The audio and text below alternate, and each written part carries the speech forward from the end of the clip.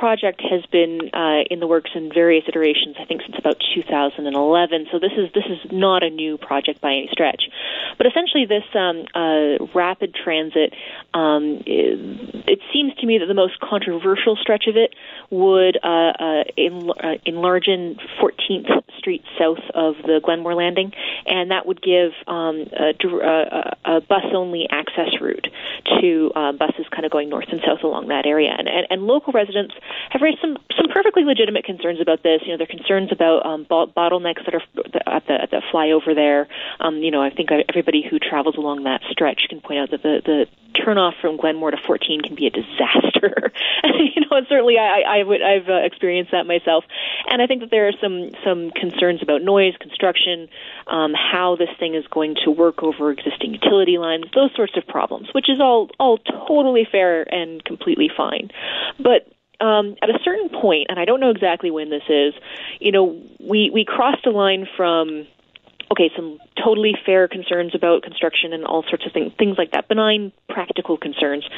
And the community appears to have gotten increasingly upset over some of the stuff.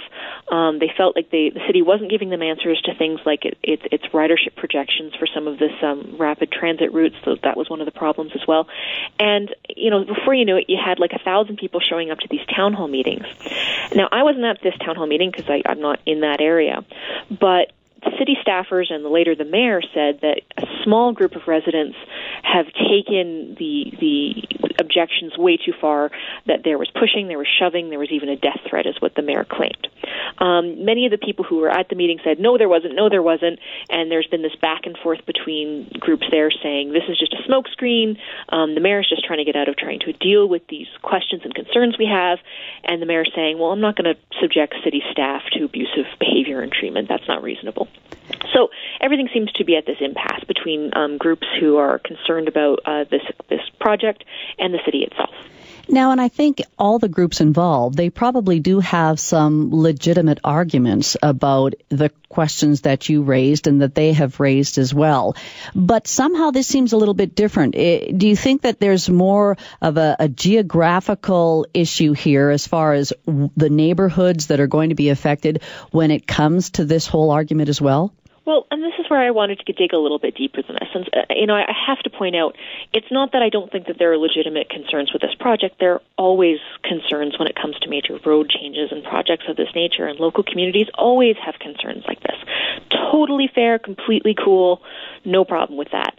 But it seems to me like the concern has been amped up beyond, hey, we're concerned about a flyover, and it's almost gotten paranoid and hysterical. I mean, some of the emails I've received after this column have been like, the city's going to rip out our homes and our quality of life is going to be completely destroyed because of this bus route, which is insane. I mean, that's beyond the realm of what a reasonable concern here is. And that was what I actually started to explore here. And, I've been kind of watching these debates about various projects in Calgary for a long time. And if there's one thing that sticks out to me and has always stuck out to me and has concerned me and weirded me out, is that a lot of them, not all of them, but a lot of them seem to come down to, we don't want these undesirable elements in our community. Poor people take the bus. We're not poor. Why are you having a bus route in our rich area? And it's not just a bus route. It's the same conversation about secondary suites. People can talk about, parking being their main concern with secondary suites all they want. It's bull, and we all know it's bull. You don't want renters in your neighborhood. You don't want the poor renters in your neighborhood. That's what secondary suites in that debate's all about. It always has been. Same thing, but I mean, and this instinct that Calgarians seem to have can take some really, really ugly turns, and we've all seen them take these ugly turns. At its lowest, I think somebody pointed out to me was the varsity opposition to a special needs school. I've seen, for example, or heard anecdotal example, people objecting to, a French school in their area because they don't want kids from other communities bussed in. There's a real socioeconomic stratification in the city, and I'm not saying that that's unique to Calgary necessarily. All cities have that to some extent, but it's very pronounced here. There is a sense that we in the Southwest or we in the Northwest or we wherever shouldn't have to share our city or our space with people who aren't like us. We are not comfortable with that. And, I just think it's time that we start naming and shaming that behavior and start naming and shaming and calling that behavior for what it absolutely is. And I do think that we do have to look at the process as well, because, going back to the fact that we both agree that there are some concerns as far as the timing, and it appears that suddenly some provincial funding and things have to speed up. So maybe that's why residents feel like they're not having a chance to have a say in this whole thing, and whether or not they're doing enough research into bus ridership, et cetera, et cetera.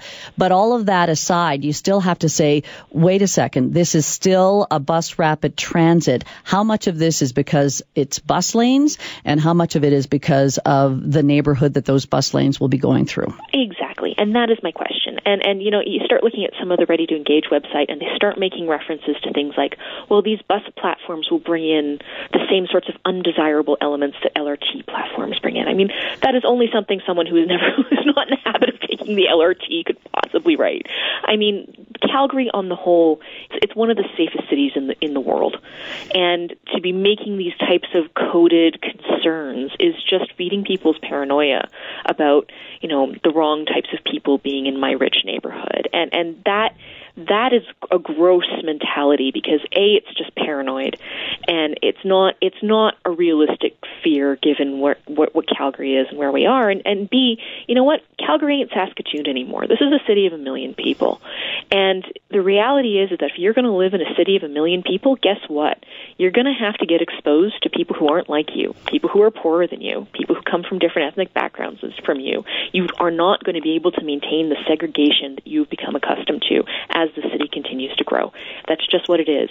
There are going to be people who live in apartment buildings next to your suburban detached home. Sorry, I don't know where to begin. If you can't handle that and you can't deal with it, then city living is not for you. It's just that simple. We can't keep the Calgary of the 1980s in amber here. There are changes that have to come if we're going to maintain the type of growth that we've been maintained up until this point. And that's just something people are going to have to get used to. So again, I think we have to draw a distinction. Sure, there are process questions. Sure, there are concerns about this particular project. There are always concerns like that. Whenever you build an overpass, whenever you extend a roadway, there are always going to be issues from local residents, and those issues have to be dealt with and treated fairly and humanely, and the city has an obligation to listen to those concerns. 100%, no question. But we as a city have got to start looking into our mindset. We've traditionally been a very socioeconomically segregated city. Let's be honest, we've also traditionally been a very racially segregated city, and that's what's changing. And is your discomfort rooted in that change? Then that's something that you as a Calgarian have to really address and start dealing with in your head. Jen, thanks for your perspective and bringing me up to date on this issue.